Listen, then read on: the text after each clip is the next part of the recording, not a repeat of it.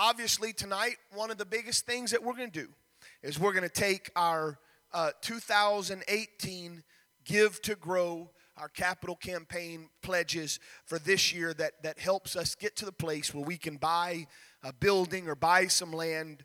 But before we do, when we get in, I'm not going to read it quite yet, but the book of Haggai, we're going to go there. Now, I'm going to warn you right now, the book of Haggai, it starts very negative. It's because people weren't doing it right. I'm going to have to read it as it is written. But I want you to know I'm not trying to guilt trip anybody, nor am I trying to say that we're doing it negative. I would like to show you that with every negative lesson, there is a positive lesson to that as well. Lord says you haven't done it. If you'll do it, this will happen. Well, you could just as easily say you've been doing this. Look at the blessings of God. And so that'll be where we get. 10 years ago, my wife and I became pastor of the Lighthouse United Pentecostal Church. There were 9 voting members in June of 2008. We left a church in Toledo, Ohio, where we were youth pastors that ran consistently in the 300s. Our youth group averaged somewhere, and it would fluctuate as kids would grow and more would come in, but it averaged between 40 to 70 kids in the 4.5 years that we were youth pastors there. And God began to direct us, and God began to say, Brandon, you're going to be moving. And I began to talk to my pastor. I'm so very thankful for the ministry and the leadership of Brother Mark Jordan. Most of you don't know him, but you're going to get a chance to, because in November he's going to be here and preach to us. But an incredible mentor and pastor of my life. And I would go in his office and I'd talk to him. I'd say, Brother Jordan, I don't know what I'm feeling. I don't understand how it's all going to play out. And through that, he began to help me hear the voice of God, to understand that God was directing us to pastor. We came here to the Lighthouse, and there was blue carpet. There was blue glass on the windows. There was blue paisley wallpaper under the white paint that covered it. There were blue pews. And I hear that song that I'm blue, da-da-dee-da-da-dum. But I remember so vividly those of you that were here. Sister Julie, Sister Dawn, Sister Sharon, and Brother Ron, and Sister Tracy, and I know I'm missing them right now, but I remember asking this question, the Cunninghams and Brother Vickers. I said, are y'all ready to see God move? Those that were there looked me in the eye and they said, Pastor, we so desperately want God to move in O'Fallon. I remember passing this church as a young man, feeling my call to preach, and I'm not at all trying to say that back when I was going to Gateway and Bible College that I knew this is where I was going to end up. Not a chance. Most of the time I was more worried about what I was going to eat that night, not because I was starving, but just because food was very important to me. Some of you can say amen to that. But I remember passing this church and just saying, man, this church is in a great location, in a great place for God to move and God to have a way. This church began to grow. It's God's glory. It's God's presence. You're here. You're a part of that. In 2014 and 2015, I began to say, God, I've seen the way, and you've blessed. My goodness, we've been able to rebuild this church from the foundation up. This auditorium, those of you that remember, we took it all the way to the bricks on the outside and all the way to the plywood and sometimes all the way to the not rafters, what do you call them? The floor joists. Some of it was there. We took it up. We rebuilt that. But I said, Lord, how in the world are we ever going to afford? How are we ever going to get to the place where we can buy another building or buy another land? We don't have enough land here where we are that we can continue to grow. And I agonized over that. Most of you don't even know it. It was a private conversation that I had with God. I said, God, how do we do it? There were some options that we had, and I pursued some of those options. I would talk to different people, and each time I would talk, I felt this just subtle check in my spirit that says, that's not the way. That's not the way. That's not the way. Not that those ways were bad, but it was the Lord. Finally, I felt towards the end of 2015, God impressed upon me the way that He chose for the Lighthouse to continue to grow. And so in 2016, we launched what we call now Give to Grow. Those of you who were here, we started in January on Wednesday nights with that Dave, no, not Dave Ramsey, it'll come to me in a minute. Robert Morris, let's try there. We started with Robert Morris's Blessed Life. We played those videos. Thank you. I didn't have that in my notes, so I'm kind of getting off. I want to go other places right now. But we started with that, and I mentioned it this morning. I watched as we responded. I watched as people grabbed hold of that. And this morning and tonight still proves to me that you can preach about giving and have a move of God. And so it was that we did that. Then we did, for those of you that took it on, and there was an investment, a $100 investment that you had to do. We did the Dave Ramsey, and we launched Give to Grow. I haven't made this really public, but I'm going to tell you that I Give to Grow, it was that we would give, or at least kind of the idea was to take February to November, 10 months, to ask for $1,000 a year building pledge above and beyond your tithes and your offering. And we said that, you have 10 months. That's $100 a month. We broke it down farther than that. It averages out. Most months have 4 weeks. There's a few that have extra, but most months have 4 weeks. And we said that that's $25 a week. And we stress the simple giving, the consistent giving. I'll be honest with you. It was stressful, and my own personal pastoral vision, I identified about 25 to 30 people that would catch the vision. I didn't tell you this because, see, y'all know me. I have faith that rises, but y'all don't know sometimes I go home and I stress out a little bit. And I said, God, if there's any way that we could just find 25 or 30 people, if we could end 2016 with maybe an offering of 20,000, or God, man, if you could do 30,000, it would be a miraculous thing. I told God that. I said, but I'm not limiting you. That's kind of my own little goal. I didn't tell y'all that because I didn't want to decrease your faith. We took that pledge drive in 2016. And when we got done and I began to look at that, I remember my entire body began to shake because this church had pledged $54,372 in 2016. And again, the devil began to tap me in the back of my head, and he said, yeah, you might get that, but watch everything else go down. Watch your She's for Christ giving. Watch your tithes. They'll just replace it. But I had read the Word of God, and I'd felt the presence of God, and I knew that He could do it.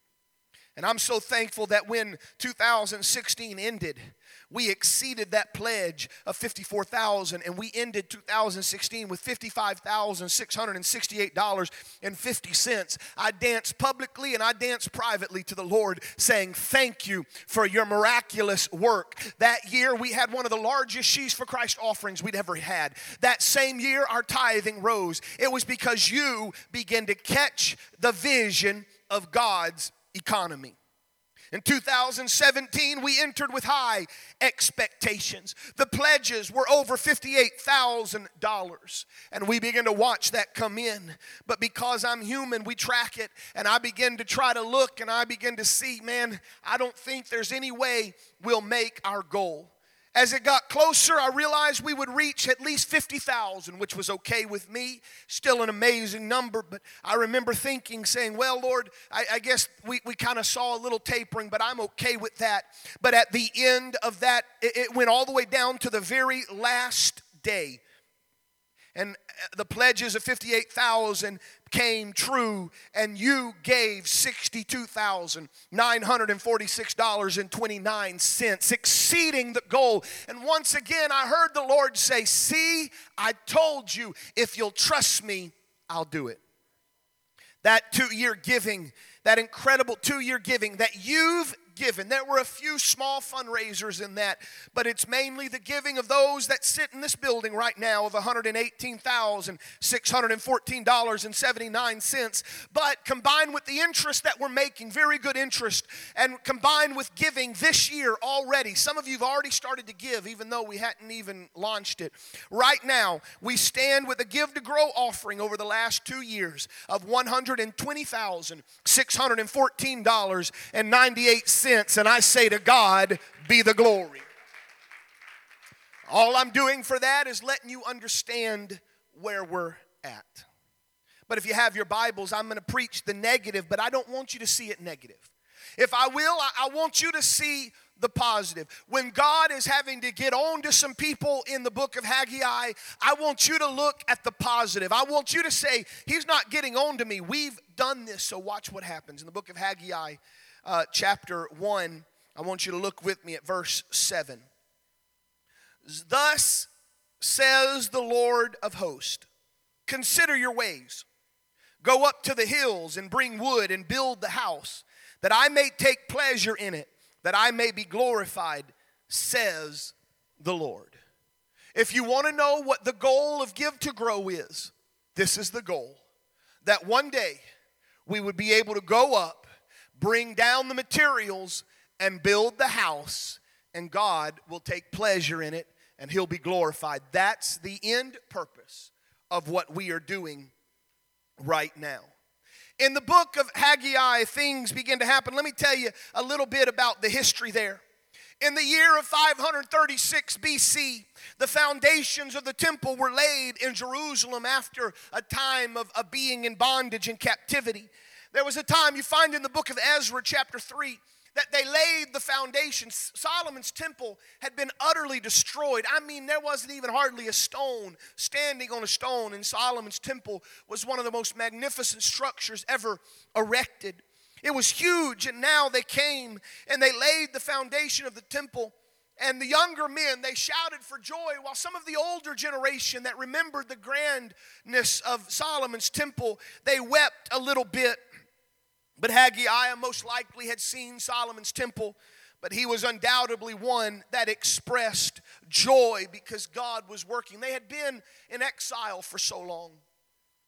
But as reality so often happens, it did not take too long for that foundation that was laid for kind of their excitement to wear off. Opposition came. They were not fully released from Babylonian rule.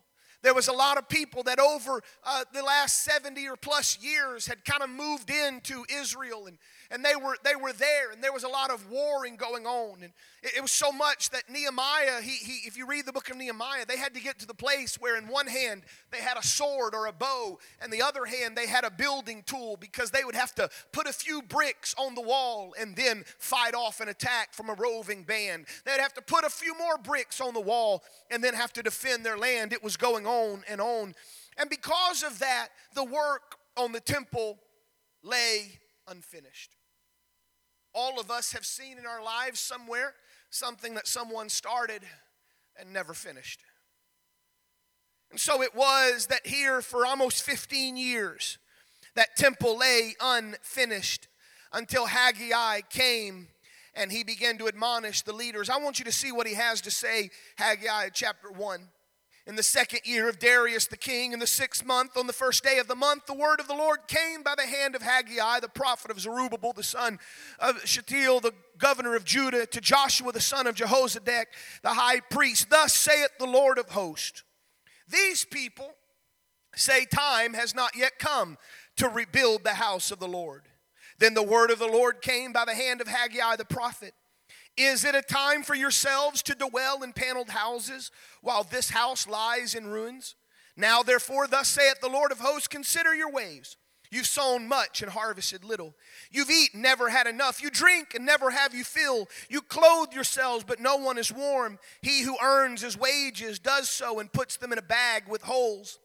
And then we read that part where he says, I'm telling you, consider your ways, go up into the hills, bring the wood, build the house that I may take pleasure in it, that I may be glorified. You looked for much, and behold, it came to little. When you brought it home, I blew it away. Why? Declares the Lord of the hosts, because my house that lies in ruins, while each of you busies himself with his own house. Therefore the heavens above you have withheld the dew, and the earth has withheld its produce. And I have called for a drought upon the land and the hills, on the grain, the new wine, the oil, and what the ground brings forth on man and beast and all their labors.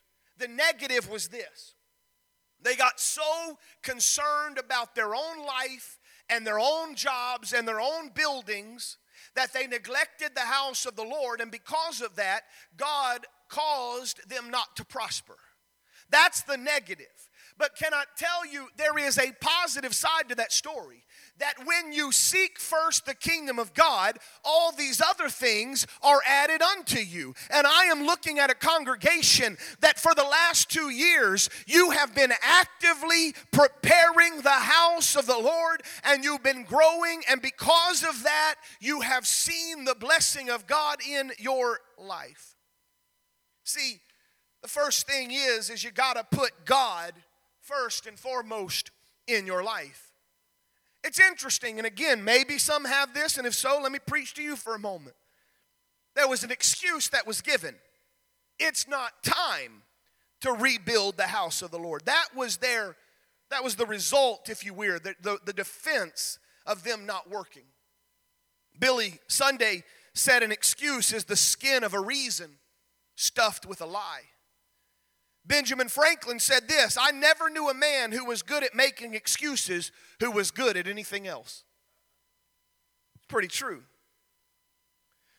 But they made excuses why you couldn't do it. The economy isn't right. The church is no way going to be able to give. But I have found that those excuses have gone out the window because of the evidence of what God has done.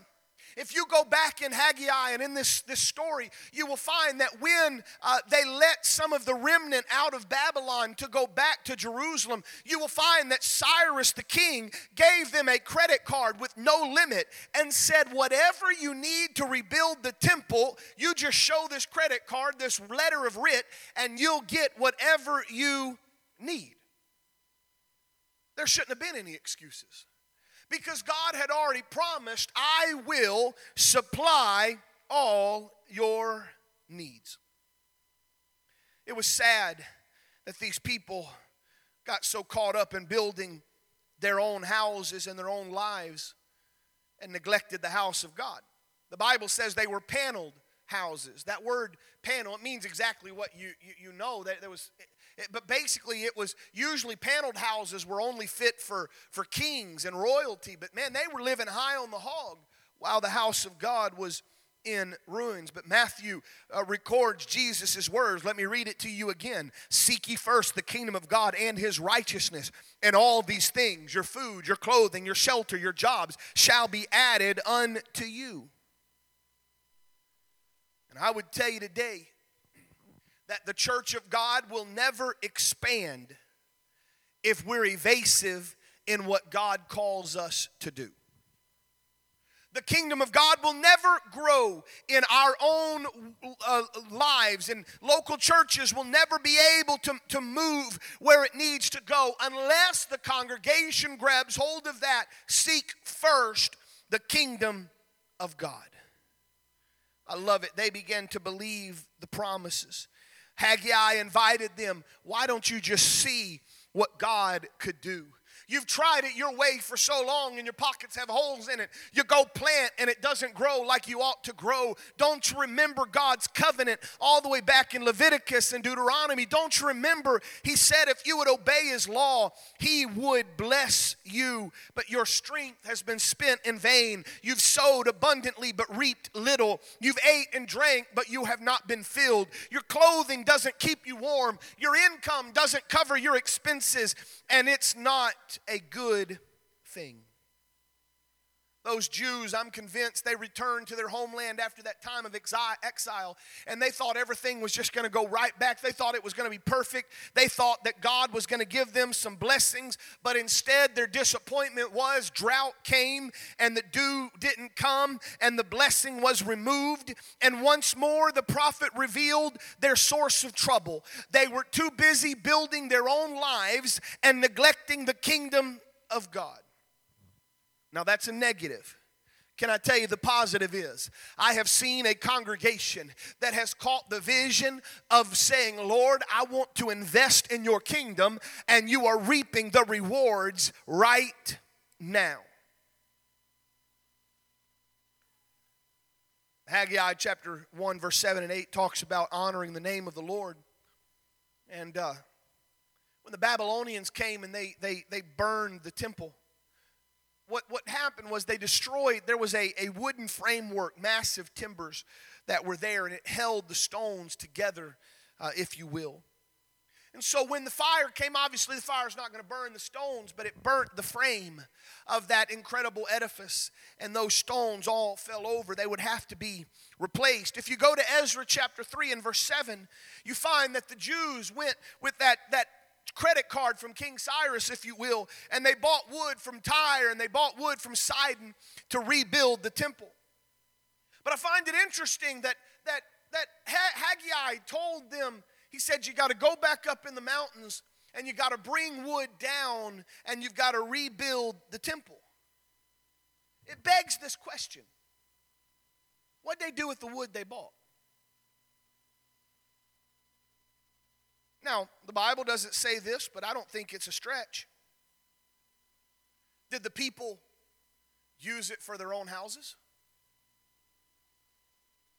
Did some clever person figure out that, they've sat on this wood that's been stored up for 15 years. I think I could kind of make some wood, and maybe he made some profits. You got to help but wonder, how could they make wood-paneled houses if they didn't have any wood for God's kingdom? Other pastors have said this, and I'm going to say it as well. I'm amazed how some Christians, they can have the best for themselves but give God leftovers. I don't like it when churches have worn out furniture and worn out clothing that's sent to the missionaries. I don't want to bring to the church gifts that I'm embarrassed. I don't want God to get my leftovers. But we're worshiping right now in a church that you have blessed and you have given and you have sweated your tears and your blood, and you've come and you've built a church and you've said, God, I want to give you my best. I want to honor you with my best. I want to do everything I can to give you praise. The Lord's Prayer starts this way: hallowed be thy name.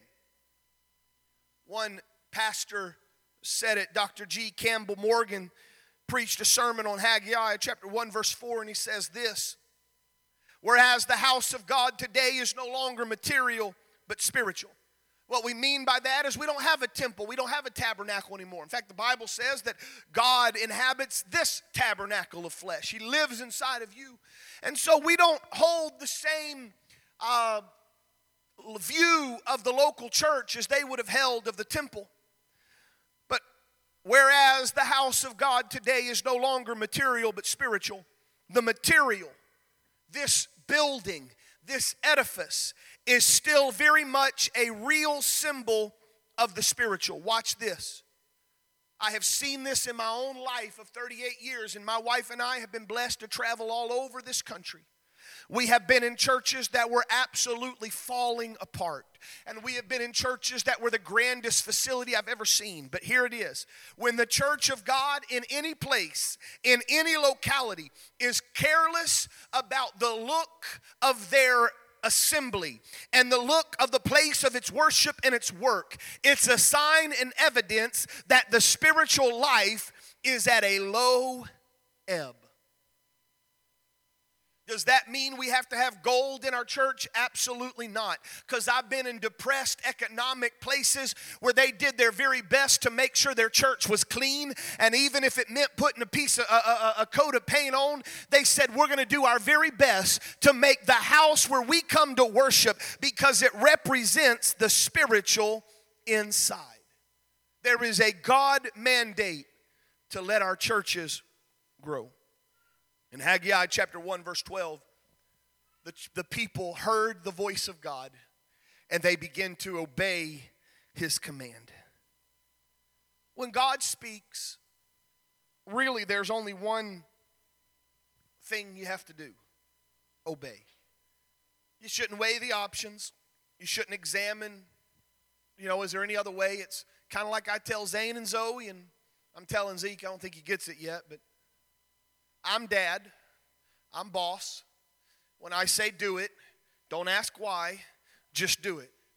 And when I say those things, in the back of my mind, I hear my mom saying those things. I hear my dad saying those things.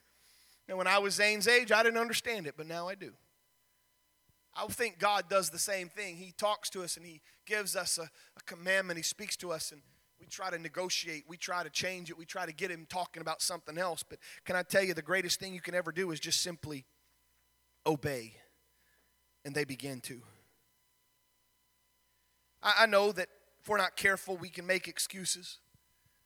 Well, I don't think we need to build. I don't think we've got enough people. I don't think we've got enough finances. I don't think we can find the right piece of land. I don't think it's right for revival yet. It's not quite the time, but I'm thankful I'm in a church that doesn't give excuses.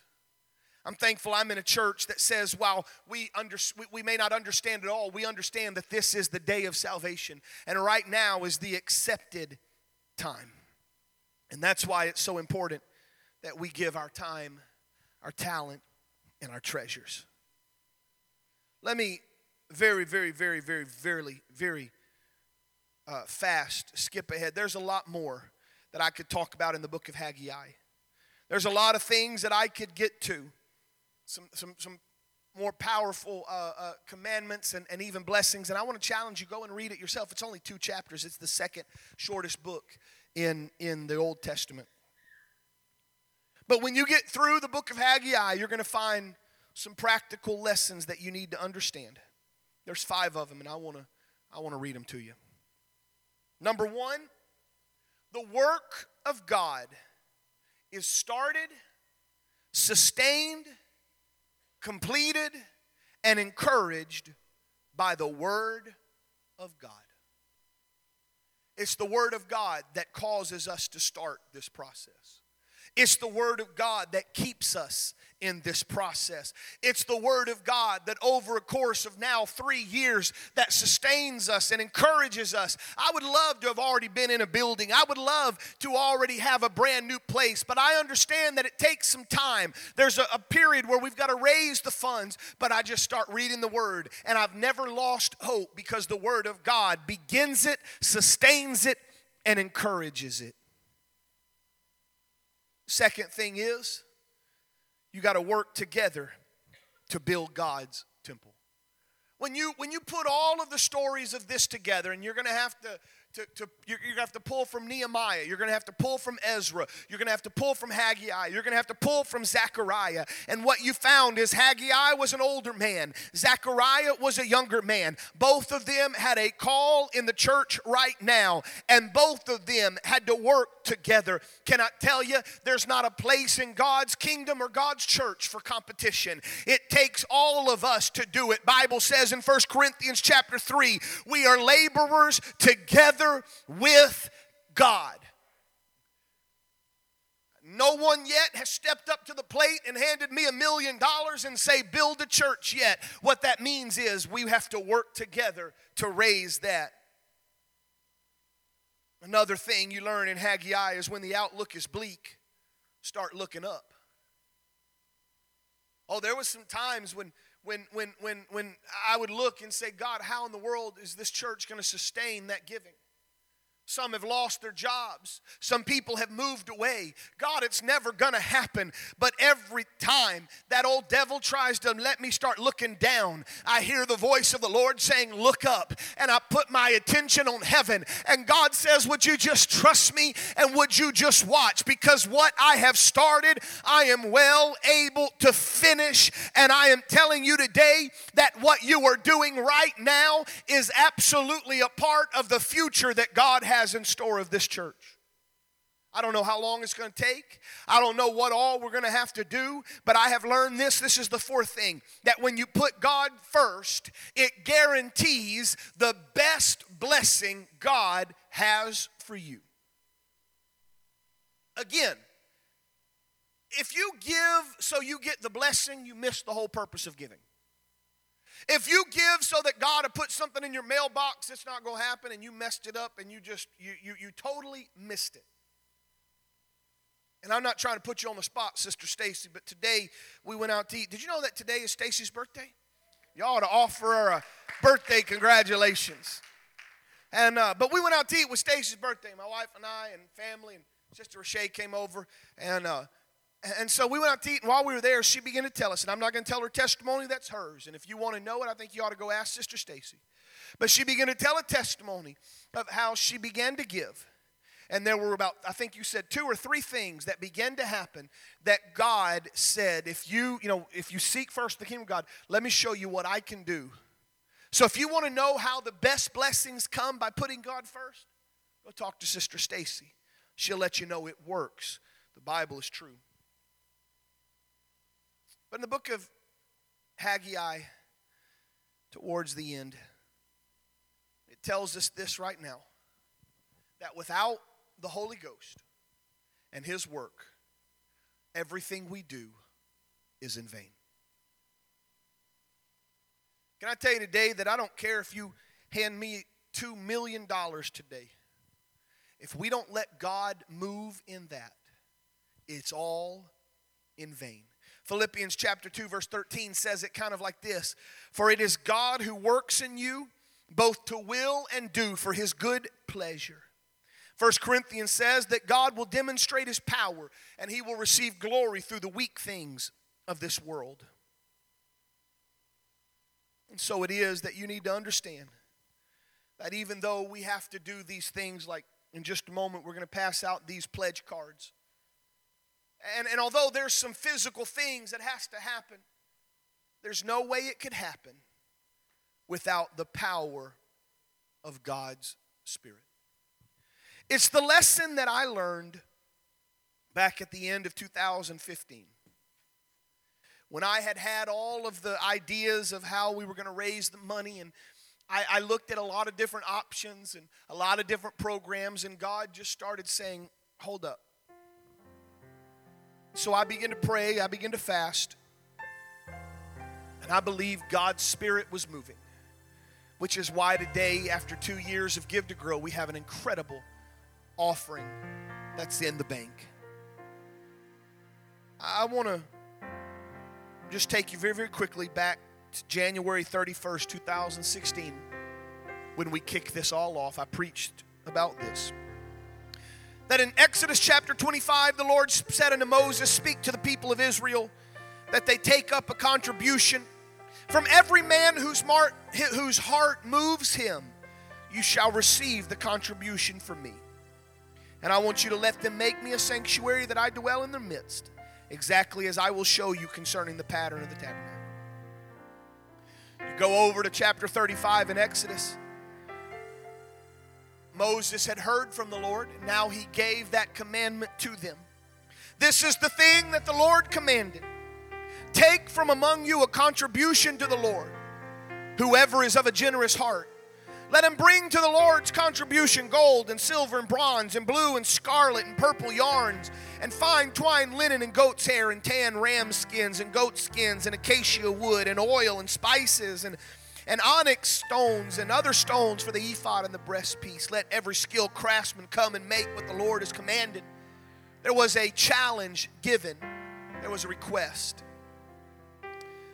And then in verse 20 of Exodus 35, then all the congregation of the people departed from the presence of Moses. They heard the message.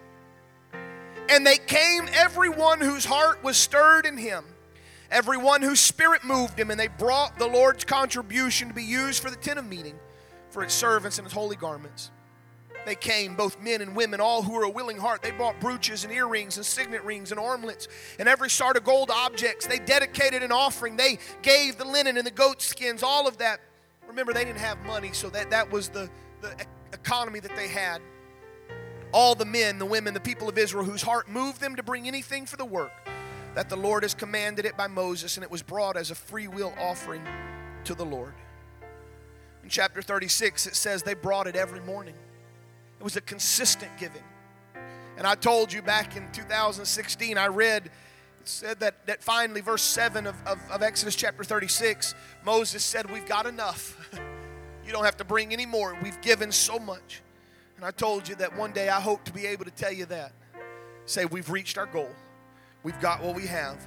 Because the material they had was sufficient to do the work and then some. It's that idea of consistent giving. Brother Kenny, Brother Darren, Brother Jared, and Brother Andrew, would you come? want y'all to take that, divide that up each between you.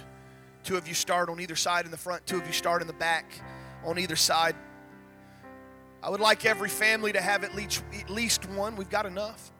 But I really believe that it's got to the point where multiple people in your family, if you have that, the husband and the wife could give. All of our young people, you need one. Because I believe you need to be a part of this as well.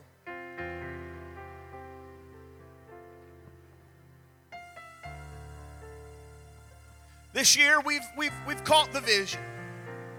We're asking you to invest your time and invest your talents and invest your treasure in the kingdom of God. This is very similar to what you've done over the last 2 years. But we're going to do it again. The vision that I believe God has given me is a 10-month campaign, February to November. Knowing there's 4 weeks roughly in a month, and actually if you do this, you'll actually give a little bit more because there's about 3 extra weeks in that. I think there's 43 weeks instead of 40. But the idea is this. Now some of you, because it happens every year, some of you you're going to fill this out, and maybe even tonight you're going to write your big check and you're going to give it all at once. And for those of you that can do that, I'm going to say thank you for that. That helps our church so much when you can just give. But to be honest, if I wait till the end of November and you ask me to give $1,000, it's going to be really hard. I'm looking at Christmas. And so I've learned for me, I'm going to have to give consistently. $25 a week. You could do $12.50 a week, or we gave you a spot to do something else. Because I so believe that a pastor needs to be at the forefront. I'll tell you what I've done, and I'm not trying to toot my horn. I just want you to understand how much I believe in this. The first year, my wife and I both gave that. Last year, we raised it again. And God has blessed, and this year we'll do the same. That consistent giving is so important. I'll start tomorrow. I'm going to go on my online banking. I've set up the church as like a bill, just like you'd pay your water bill or your electric bill. I've set up the church as a payee, and I've given it, and it just comes right out of my checking account. A paper check will get written by my bank and sent to the church, and they'll get it every week. And I'm going to set it up. I'll set it up for 43 weeks. I won't even have to think about it because I want to make sure the church receives that. So I'm asking you to prayerfully fill that out. There's one other wrinkle I'd like to add this year. And I don't have a place to write on it, but throughout the year we're going to give you some opportunities to do this. But the Lord impressed upon me the stuff that all of us have. And so tonight I want you to put down what you are willing to pledge to give, something that you're going to take care of. Remember, we give, really, to be honest, God's not interested on this paper as much of the sacrifice as He is just the consistency. I want you to put something on there that you're going to be able to do. And but this year God has begun to talk to me about our stuff. And so above and beyond what you pledge, I believe some of us have some stuff that we could do. So let me tell you what I'm going to do. There's a gun that I have. And the Lord was talking to me about it. I've got a few of them. But there was a gun that I have, and I'm selling that gun. And all of the money that I get, I'm going to give to grow. And it's going to be above and beyond what I put on this pledge card. Hopefully you've seen that spice that's in there, that Rocking Bee barbecue rub. If you've had my barbecue here at church, that's the exact rub I use. I've created it. I've come up with it. Had some help in doing so.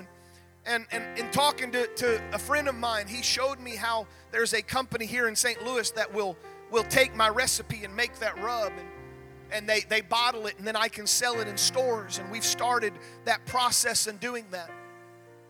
And so I've created that, and it's being sold. And it sells for $10, which is the average price for something like that. But the profits of that, which works out to be $5, is going to the building fund. We're in some contact right now in some stores here locally that are going to sell that. It's got a UPC code, a barcode that I've invested in. It's got things like that. I bought 60 of them to begin with. And I have 14 left right now. The Lord is blessed. In fact, there was one person that came to me, he said, Brandon, he said, I want to buy 20 of them. He said, I'm a salesman and I want to give them to people that I work with and kind of just use it. And so he came and he bought 20 of them and he put it on his Facebook page and some things began to happen. And somebody from England jokingly said, well, hey, can you ship one over there? Well, of course, it'd be astronomical to ship it. And this friend of mine said, well, it's for a great cause. And in the conversation, this lady from England said, well, why don't you tell me how I can just give to the cause? So I connected with this lady in England, and it was last Sunday, I believe, or last Monday, I can't remember. But this lady from England I gave her, I have a separate PayPal account just for this. And I sent her the link, and within 30 seconds, she sent $100 to the Lighthouse Building Fund from England. That's what God's going to do. Some of you could have a garage sale, and you could say that what I get in that garage sale is going to be extra for my Give to Grow. Some of you ladies, you could sell a purse that you have, or some of you young people, you could mow a lawn or do a babysitting job or do something that you can say, I'm going to give that portion to the church.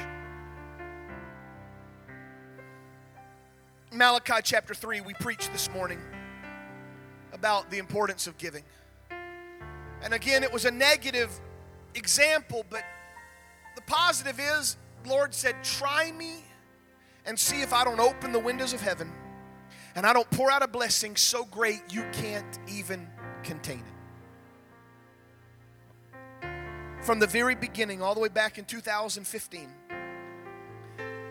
I have felt the Lord, and you know I don't use that verbiage very often. I don't try to walk in that realm all the time because I think it's reserved for something special.